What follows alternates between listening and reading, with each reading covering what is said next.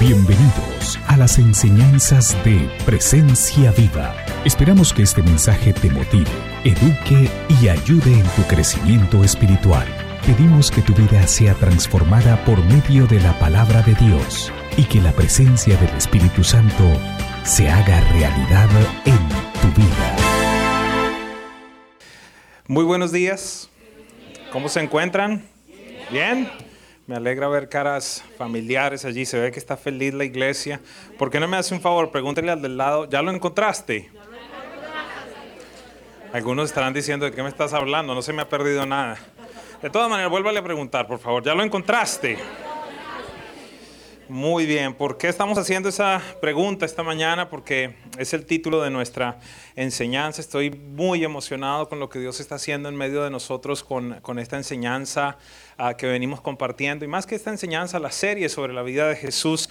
Y en este día, creo yo, vamos a continuar enamorándonos de Jesús. Y esa es la seguridad suya y esa es la seguridad mía. Que usted no se enamore del pastor, de su líder, sino que se enamore de Jesús, porque Él nunca le va a fallar, porque Él es verdadero, porque Él no cambia, porque en Él siempre hay provisión, en Él siempre hay vida, Él es eterno. Recuerda que lo aprendimos hace un par de semanas atrás. Así que quiero pedirle un favor, que me acompañe. Vamos directamente a la palabra. Esta mañana voy a estar hablando de un proceso precioso, de encuentros preciosos que tuvo Jesús en el inicio de su vida pública y de forma particular algunos encuentros que tuvo con los primeros discípulos. Y entonces vamos a ir a Juan 1 y voy a leer desde el verso 35 hasta el 51. Al día siguiente, Juan estaba de nuevo allí con 2 de sus discípulos. Al ver a Jesús que pasaba por allí, dijo: «Aquí tienen al Cordero de Dios». Cuando los 2 discípulos le oyeron decir esto, siguieron a Jesús. Jesús se volvió y al ver que lo seguían les preguntó: «¿Qué buscan?» «Rabí, ¿dónde te hospedas?» Rabí significa maestro. «Vengan a ver», les contestó Jesús. Ellos fueron, pues, y vieron dónde se hospedaba, y aquel mismo día se quedaron con él. Eran como las 4 de la tarde. Andrés, hermano de Simón Pedro, era uno de los 2 que al oír a Juan habían seguido a Jesús. Andrés encontró primero a su hermano Simón y le dijo: «Hemos encontrado al Mesías», es decir, el Cristo. Luego lo llevó a Jesús, quien mirándolo fijamente le dijo: «Tú eres Simón, hijo de Juan. Serás llamado Cefas», es decir, Pedro.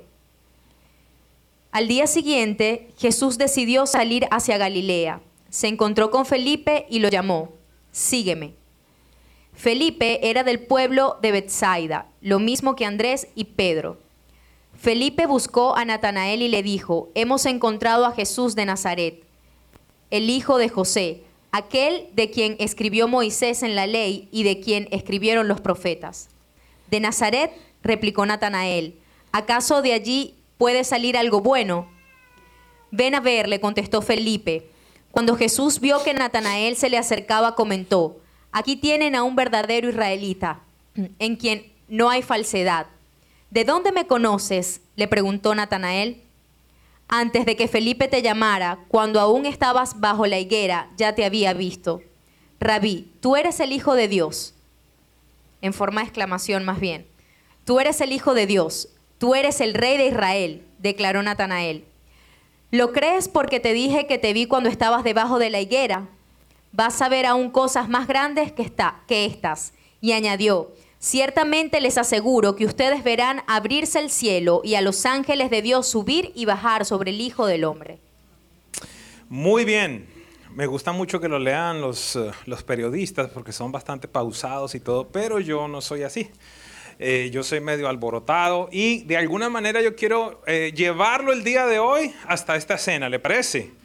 Y quiero que me acompañe. ¿Por qué razón? Porque aquí hay una declaración impresionante. ¡Hemos encontrado al Mesías! Perdón el grito y si desperté a alguien. ¿Por qué razón le digo esto? Porque muchas veces nosotros leemos la Biblia así, y entonces vino y estaba Natalia y le dijo: «Uy, eres el Mesías, el Hijo del Dios viviente». Qué bueno. ¡Yuhu! Gloria a Dios. Y siguieron y después se encontró y salió para donde Pedro y le dijo: «Hey, hemos encontrado a aquel que escribió Moisés, ven a verlo». Eso no pasó. Eso no sucedió así. Y por eso la pregunta de esta mañana es, ¿ya lo has encontrado? ¿Por qué razón? Porque entienda algo. El pueblo de Israel vivía, transpiraba, estaba enfocado. Todo, absolutamente todo, giraba respecto a ese ser que en determinado momento aparecería en la historia y vendría a interrumpir su esclavitud, vendría a interrumpir todo lo que ellos habían venido viviendo por siglos. 1500 años atrás se había anunciado que se iba a levantar uno, que iba a traer un nuevo gobierno, un nuevo reino. Y este es el instante en el que estos hombres de alguna manera tienen una revelación. Y créame, no fue, lo encontramos. ¡Yuhu!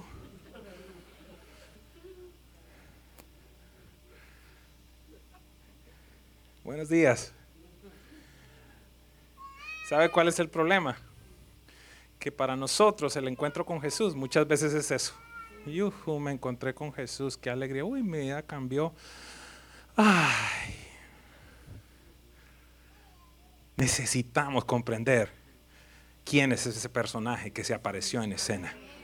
Necesitamos entender que era el Cristo, es el Cristo. Necesitamos comprender que es aquel de que hemos venido hablando, que es eterno, aquel que fue preexistente, aquel que es autoexistente, aquel que existe con Dios y aquel que autoexiste. Estamos en un momento en el cual requerimos verdaderamente tener encuentros verdaderos con Jesús.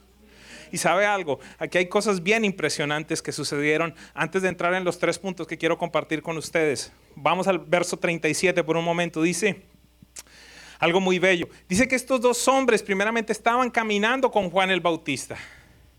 Y escúcheme, cualquier persona acá que esté en posición de liderazgo, cualquier persona aquí que sea un ministro, cualquier persona que sea un pastor, porque Juan el Bautista nos enseña algo impresionante. Juan el Bautista nos enseña la función verdadera de un líder. Dice lo siguiente: al día siguiente Juan el Bautista estaba de nuevo allí con 2 de sus discípulos al ver a Jesús que pasaba por allí. Mire la declaración que hizo: aquí tienen el Cordero de Dios. No era una declaración cualquiera. Quizás muchos de nosotros no comprendemos el contexto, pero fundamentalmente estaba empezando a anunciar precisamente al Mesías. Verso 37, cuando los 2 discípulos oyeron decir esto, siguieron a Jesús. ¿Tendrás tú la actitud cuando tus discípulos encuentran a Jesús de dejarlos ir? ¿Será de aquellos que, no, tú necesitas de mí, pídeme a mí el consejo, yo soy tu pastor, yo soy el que te guío? ¿O será que tú te pones feliz y celebras que ellos han tenido un encuentro personal con Jesús?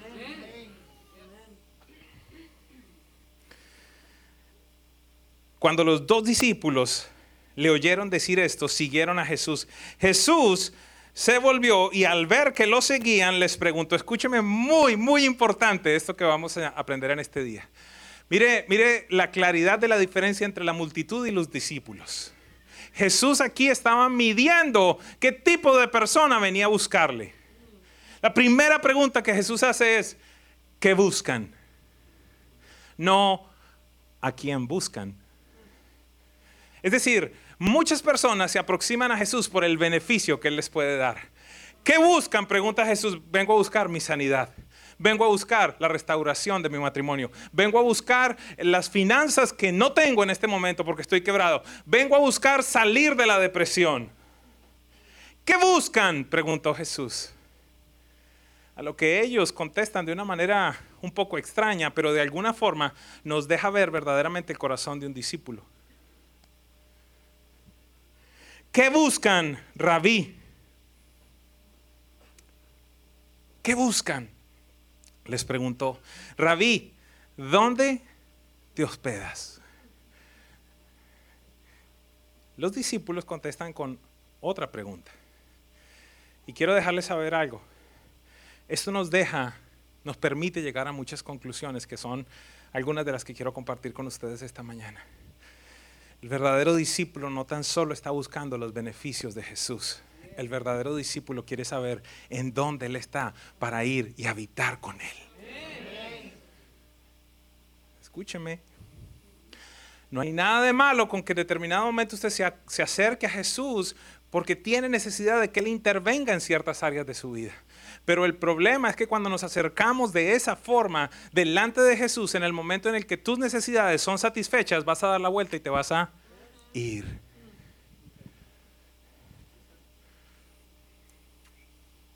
Entonces él le dice, vengan a ver, les contestó. Ellos se fueron pues y vieron dónde se hospedaba, y aquel mismo día se quedaron con él. Eran como las 4 de la tarde. Impresionante la magnitud del encuentro que tuvo Juan, porque aquí él es el que está escribiendo, no Juan el Bautista, sino Juan el apóstol, que inclusive recuerda la hora en la cual él encontró al Mesías.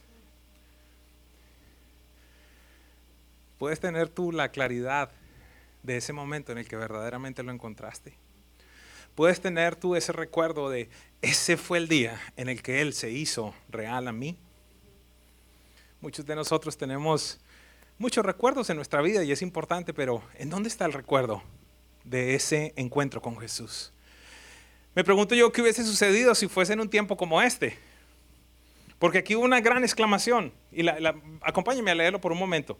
Dice que se quedaron toda la tarde con ellos. Aquí veo otra descripción de un verdadero discípulo. Dice lo siguiente: Andrés, hermano de Pedro, que era uno de los dos que al oír a Juan habían seguido a Jesús, Andrés encontró primero a su hermano Simón y le dijo, hemos encontrado al Mesías, es decir, al Cristo. Me gusta mucho la versión de la traducción en lenguaje actual porque dice, lo primero que hizo Andrés fue ir a buscar a su hermano a decirle, hemos encontrado al Mesías. Quisiera preguntarte esta mañana, ¿tú crees que esa será la actitud tuya y mía en el momento en el que encontramos a Jesús? ¿Será que lo primero que hacemos nosotros es ir a manifestarle a más personas que hemos encontrado a aquel que es el dador de la vida, que hemos encontrado a aquel que tiene la capacidad de transformar todo nuestro ser, evidentemente, pero más que eso, hemos encontrado a aquel que nos reconcilia con nuestro Padre Celestial? ¡Qué bella actitud de este hombre! Inmediatamente salió. ¿Por qué razón? Porque Camila, por ejemplo, ¿qué sucedería si te encuentras, o cualquiera de los muchachos que están aquí? ¿Qué es lo primero que hoy por hoy hacemos en el instante en el que nos encontramos con alguien famoso? Si fuiste al concierto de Hillsong, si hubieras ido allá al backstage y de pronto te toman una fotografía con el hombre que está liderando o con Brian Houston, ¿qué es lo primero que tú haces? Por todo lado, Facebook, Instagram, look what I found. Mira con quién me encontré. Y entonces por lo menos por un mes estamos hablando de ese encuentro con esa persona. No, tú sabes. Y me firmó el libro. Y esto y aquello. ¿Está mal eso? No, pero lo que te quiero decir es, tratemos de dimensionar lo que esta gente estaba viviendo aquí. Y sobre todas las cosas, amada iglesia, tratemos de gritarle al mundo entero que ya lo hemos encontrado. Tratemos de de plantear esta pregunta a la gente, ¿ya lo has encontrado? Por eso todo el proceso de Semana Santa está dado, todo el marketing que vamos a hacer está dado en ¿sabes qué? Alguien te está buscando, alguien me preguntó por ti. ¿Cómo así? Alguien te está buscando, necesito presentarte a alguien. Y más que nunca, todo este mes va a ser un mes en el que vamos a enfocarnos en que muchos tengan ese encuentro que ya tú y yo hemos tenido. Así que en este día yo quiero hacer énfasis en esto. Hemos encontrado al Mesías y lo que quisiera preguntarte una vez más es si ya tú lo has encontrado. Esta declaración es fundamental para desarrollar este día y para desarrollar toda la serie que viene a continuación. Quiero hablar de 3 puntos específicos en esta mañana y creo yo que estos 3 puntos van a traer primeramente sanidad, número 2 van a traer confianza y número 3 va a traer esperanza. Sanidad, confianza y esperanza. ¿Por qué razón? Es factible que para ti sea muy sencillo lo que voy a declarar a continuación, pero el día de hoy le pido al Espíritu Santo que permita que tu mente, tu pasado, tu mismo presente y el futuro estén puestos donde deben estar verdaderamente. Quiero decirte y quiero declarar esta mañana que en el momento en el que tú recibiste a Jesús como Señor y como Salvador en tu vida, Él conocía perfectamente tu pasado. El día de hoy conoce en detalle lo que tú estás viviendo. Y algo adicional, Él ya visitó tu futuro. No sé si lo entendemos muy bien. Vamos a tratar de hacer eso. Mire los dos encuentros que hay allí. Hay un encuentro con un hombre llamado Natanael y hay otro encuentro con Pedro. Voy a tratar de ver lo que sucedió allí. Voy a tratar de compartir lo que entendí esta semana al estudiar este pasaje. Número 1, Jesús conoce tu pasado. ¿Por qué es importante esto? Porque hay mucha gente que aún vive atada al pasado. Aún vive atado a fui narcotraficante vamos a ir, quizás no tan exagerado. No me perdono haber abandonado a mis hijos. No me perdono haberme divorciado. No me perdono por haber maltratado a alguien. No me perdono por haber dicho X o Y cosas. Sigo viviendo en el pasado y quiero decirte algo. El pasado no tiene nada nuevo que contarte. Y mire esto. Juan 1, 48 y 49 dice lo siguiente. Dice que en determinado momento Jesús se encuentra con Natanael y Jesús hace una declaración impresionante. De muy poca gente Jesús habló como habló de este hombre. Yo desearía que él hablara de mí si se encontrara conmigo así, porque van y buscan a Natanael y en el verso 47 dice, cuando Jesús vio a Natanael que se le acercaba, comentó, aquí tienen un verdadero israelita en quien no hay falsedad. Imagínese esa declaración de parte de Jesús. Pero no me quiero enfocar en eso, eso vamos a ir un poquitito más adelante. ¿Por qué? Porque mire la respuesta de Natanael. ¿De dónde me conoces? El primer instante en el que se encuentra con Jesús y Jesús ya está diciendo, imagínate que no te conozco. Mónica, una verdadera administradora que sabe cómo manejar el dinero, una mujer de integridad, una mujer generosa, una gran mamá. ¿Quién te lo contó? ¿Quién te dijo? ¿Cómo me conoces? ¿No le parece impresionante? Es que no hemos entendido con quién nos hemos encontrado. Muchos de nosotros pensamos que nuestra vida empezó en el instante en el que encontramos a Jesús, pero vaya por un ratito y lea el Salmo 139, por ejemplo. Mis ojos vieron tu embrión. Jeremías 1, antes de formarte en el vientre de tu madre yo te conocía, te había apartado, te había separado como profeta a las naciones. Y entonces este hombre le dice, ¿de dónde me conoces?, le preguntó Natanael. Escúcheme, Felipe había ido a buscar a Natanael a decirle, ¿qué le había dicho? Pero, ayúdenme. Gracias, hay uno aquí que está. ¿Me ayudan? ¿Cómo piensan que fue esa declaración?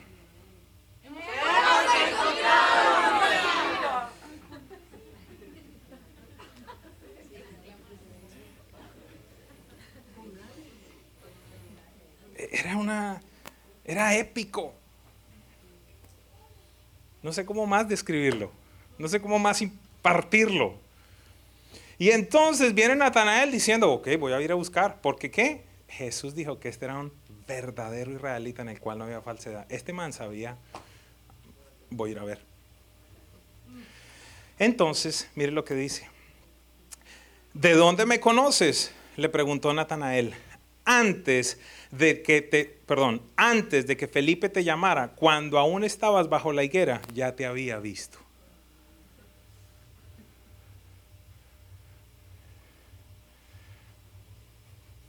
Y nosotros que pensamos que si apagamos la luz, Dios no se va a dar cuenta de las cosas. Yo me acuerdo de una señora que decía, sí, es que yo cuando tengo relaciones con mi esposo, apago porque no quiero que Dios me vea.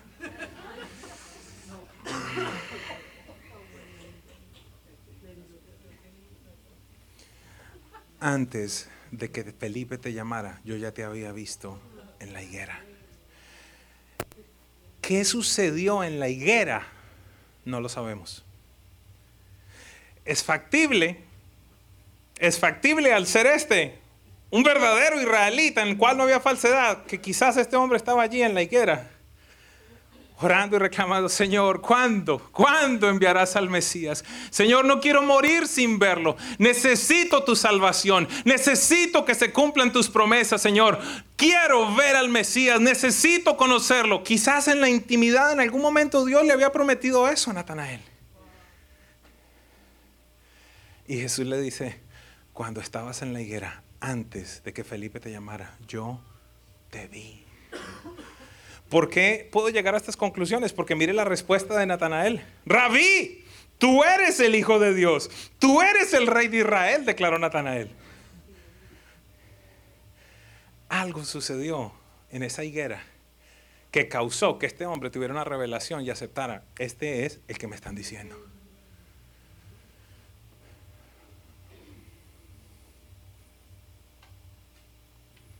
Pudieras comprender que no hay nada oculto de tu vida para Jesús. Pudieras comprender que Dios tiene conocimiento de absolutamente todo lo que tú has pasado.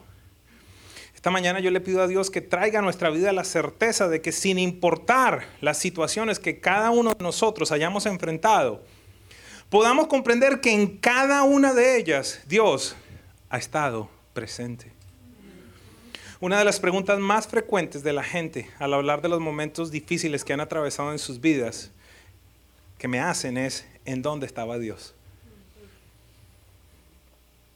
Amado, este día quiero dejarte saber que Él siempre ha estado viéndote. Él ha sido el que ha causado que tú no murieras en determinado momento, aunque ni siquiera tú te diste cuenta.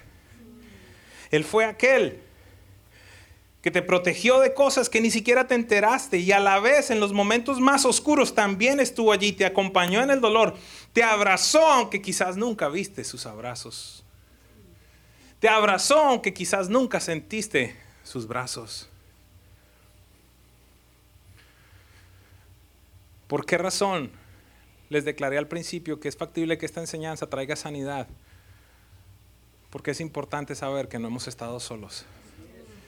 Y es importante entender que Dios no nos promete una vida sin dolor, pero nos promete la salida a ese dolor.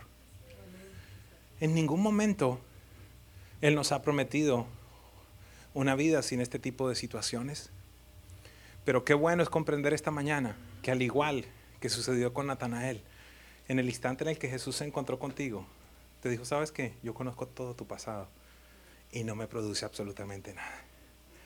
No me impacta. Usted lo recuerda con todas las otras personas que se encontró. Recuerda la semana pasada, por ejemplo, la mujer en el pozo. Es cierto lo que dices, porque 5 maridos has tenido, y con el que estás ahorita, con el que te estás acostando ahorita, ese no es tu marido. Pero ¿sabes qué? No te preocupes. Yo no estoy aquí para juzgarte. Estoy aquí para llevarte al futuro. Con la mujer adúltera, con cada uno de ellos tuvo encuentros tremendos. Mire, usted se imagina el momento en el que encontró a Judas. Judas no empezó a robar con Jesús. Judas era ladrón de profesión. Si usted no lo sabe, uno de los apóstoles se llamaba Simón el Celote, era guerrillero. No sé si usted pudiera respirar esta mañana y decir, qué bueno que mi pasado no altera que Dios me ame más o me ame menos. Qué bueno que todo lo que he vivido en mi vida nunca se ha salido del control de Dios. Porque debemos entender algo. Es el ser humano el que muchas veces causa esos grandes dolores. ¿Por qué digo muchas veces? Porque en otros instantes también hay una actividad espiritual que no podemos desconocer. Pero el día de hoy podemos decirle a Dios, Señor, gracias porque tú conoces mi pasado. También conoce tus alegrías. Aquí se lo dice de manera particular también a Natanael. Y ese es el punto número 2. Dios sabe cuál es tu condición actual. Y voy a utilizar acá 2 versículos. Mire el 42, Juan 1:42. Dice que Andrés luego llevó a Pedro, a Cefas, verdaderamente a Pedro, a Simón, a Jesús, quien mirándolo fijamente le dijo, Jesús, la primera palabra que salió de Jesús a Pedro fue la siguiente, tú eres Simón. Imagínese, yo creo que ahí ya a uno se le empiezan a parar los pelitos. Que uno no conozca a nadie y que lo primero que le digan es, tú te llamas fulano de tal, vives en tal lado, tu seguro social es este, tienes tantos hijos, Mire, tú eres Simón, hijo de Juan, serás llamado Cefas, es decir, Pedro. Imagínese, en el primer momento que se encontró con él, ya le cambió el nombre. Hola, ¿qué tal? Te llamas Giovanni, pero a partir de ahora te llamarás Príncipe. Es interesante. Tú eres Simón, pero te vas a llamar Cefas, Pedro. Original. Tú eres un blandengue. Tú eres uno que va para un lado y para el otro, en el original, en el hebreo. Pero serás llamado Cefas, una piedra, una roca. Te voy a cambiar tu naturaleza. Yo sé cómo andas ahorita. Yo sé que andas para un lado y para el otro. Yo sé la indecisión en la que tú estás, pero yo voy a hacer de ti algo totalmente diferente. Y mire con Natanael lo que le dice. Cuando Jesús vio a Natanael, que Natanael se acercaba, le comentó, aquí tienen un verdadero israelita en quien no hay falsedad. Lo leímos anteriormente. ¿Por qué es importante que comprendamos esto? Porque es factible que tú me digas en este día, listo, qué chévere. Qué chévere que Jesús conoce mi pasado. Qué bueno que Él sabe por donde yo he transitado. Qué bueno que Él sabe todo mi historial. Pero lo que te quiero decir es que esta mañana Dios me decía, en tanto preparaba esto, que hay personas que se están preguntando hoy, ¿dónde estás, Señor? ¿Estás viendo lo que yo estoy enfrentando en este momento? ¿Estás viendo la situación? ¿Estás viendo los retos? Y quiero decirte en este día que Jesús viene en esta mañana a cambiar el nombre de muchos de nosotros en este día. A decirnos, te estás encontrando así, pero vengo a cambiarte tu nombre, vengo a cambiar quien tú eres. Esta mañana es factible, como te digo, que muchas personas pregunten, ¿en dónde estás? Quiero darte la certeza que este día, al igual que sucedió con estos dos hombres o con la mujer en el pozo, Jesús sabe cada circunstancia que tú estás viviendo. No hay nada oculto para Él.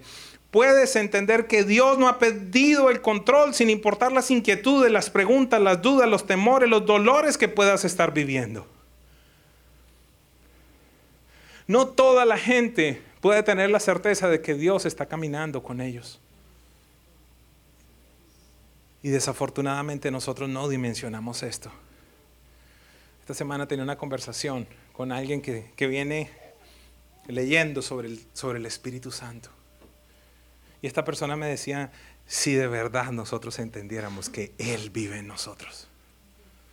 Si de verdad comprendiéramos que Él camina con nosotros. Si comprendiéramos la declaración de Jesús de, ya no los voy a dejar solos. Hasta ahora he estado con ustedes, pero cuando me vaya estaré en ustedes. Voy a ir donde quiera que ustedes vayan.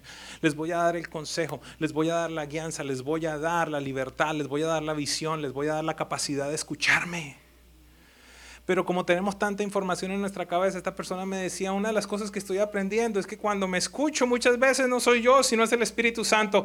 Pero había tenido la duda siempre de, ¿seré yo? ¿Será Dios? ¿Seré yo? ¿Será Dios? ¿Seré yo? ¿Será Dios? Él desea hablarte desesperadamente. Recuerda el ejemplo que yo te he dado. Él es ese GPS. Él es ese GPS que te dice, vuelta en U, vuelta en U, vuelta en U. Y tú, ay, ¿seré yo? ¿Será el Espíritu Santo? Vuelta en U, recalculando, recalculando, recalculando. Él desea guiarnos. Mire lo que dice Romanos 8:14, porque todos los que son hijos de Dios, los tales son guiados por el Espíritu de Dios. Es una certeza. Él conoce exactamente la situación que tú estás viviendo. No hay nada que se le escape ante sus ojos. Y para esa situación que tú estás viviendo, amado, Él tiene la respuesta. No el pastor. Es factible que el domingo yo te pueda dar ciertas instrucciones.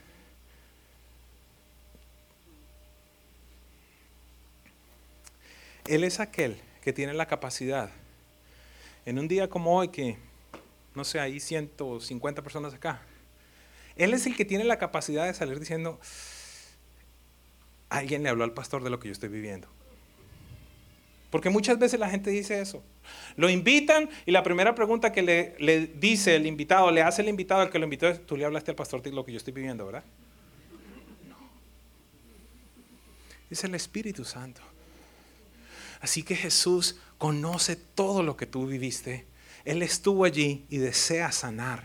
Pero no tan solo eso, sino que Jesús está en este momento caminando contigo. Y quiero pedirle al Espíritu Santo que te dé esa revelación, esa certeza, que no estás solo, no estás sola. Él está contigo. Ay, pero es que mis familiares están lejos. Él está contigo. Ay, pero es que se fue mi marido, se fue. Él está contigo. ¿Será que Él es suficiente para nosotros esta mañana? Y número 3, y esto pareciera que está mal redactado, pero no está mal redactado. Jesús ya ha visitado tu futuro. Ya estuvo en tu futuro del mundo.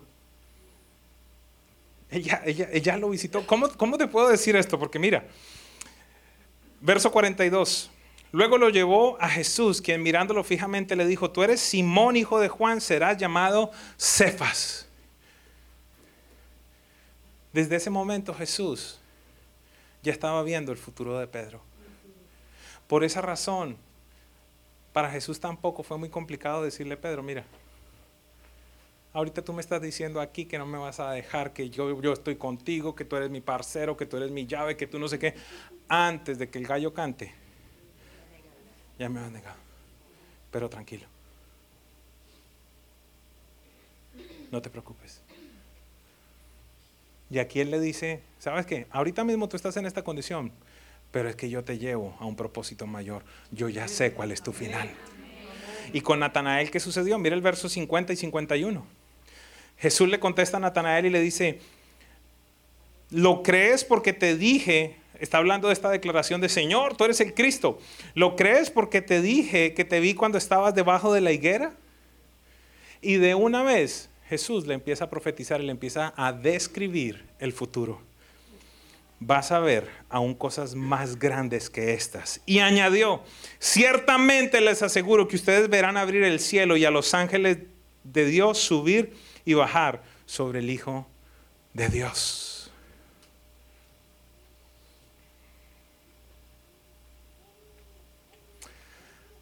¿Cómo cambiaría tu vida a partir de este momento si tú comprendieras que existe un ser que ya sabe tu futuro? Por esa razón la Biblia dice que Jesús dejó unas huellas de antemano para que nosotros caminemos sobre ellas. ¿Cómo cambiaría nuestra intimidad? ¿Cómo cambiaría nuestra oración? ¿Cómo cambiaría nuestra conversación? Simplemente sería: muéstrame el futuro. Muéstrame hacia dónde tú deseas que yo vaya. Y si tú eres obediente, y vamos a ser claros, y no eres menso, porque tú decides.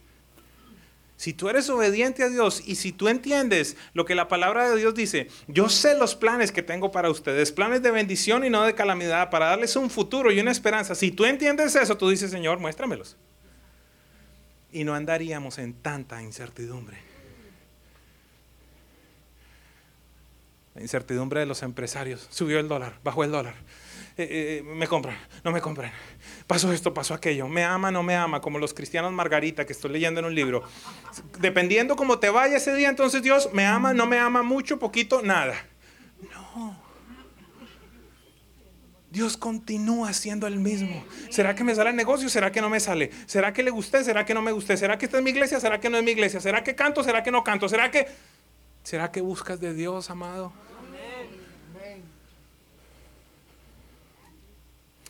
Las heridas del pasado, la incertidumbre del presente pueden llevarte a pensar que tu futuro no será adecuado.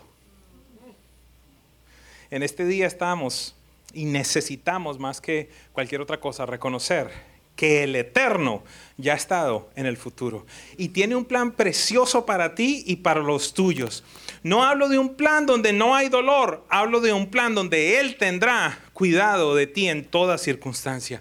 Hoy más que nunca debemos abrazar esa eternidad de Dios que nos dice: yo te cuidaré, yo te protegeré, yo estaré contigo en todo momento, no me alejaré ni te abandonaré.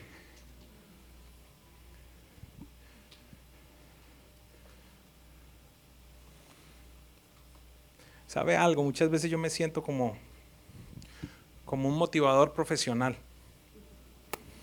Como que estoy: alabado, crean en Jesús, Él vive, Él reina, no los abandonará.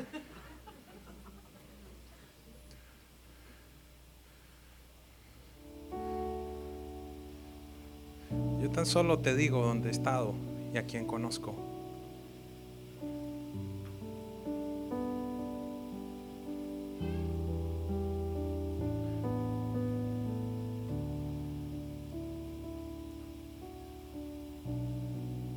A veces mis tiempos de oración le pido a Dios por las personas, por cada uno de ustedes que viene a mi mente, pidiéndole: Señor, revélate a ellos, muéstrate a ellos, que ellos puedan confiar en ti.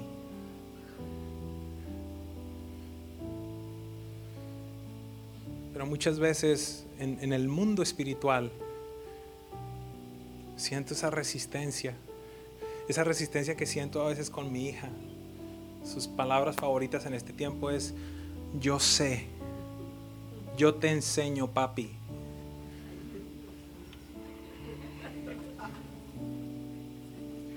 Usted no me enseña nada, mi amor, venga, yo puedo sola. Bueno, ni siquiera dice así: yo sabo, papi, yo sabo. Se nota cuánto sabes. Y claramente me dijeron: ella va a ser la maestra más grande que tú tienes para comprender lo que Dios tiene que lidiar contigo. Yo sabo, Señor. Yo sabo cómo dirigir la iglesia. Yo sabo cómo dirigir mi vida. Yo sabo cómo dirigir mi empresa. Y Dios diciéndole: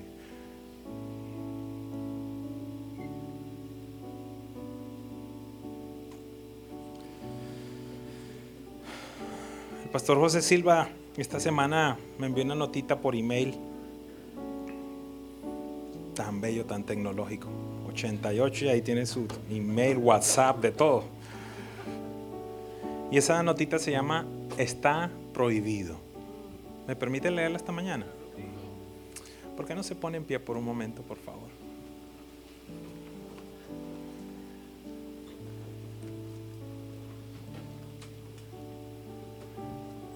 Alejandra,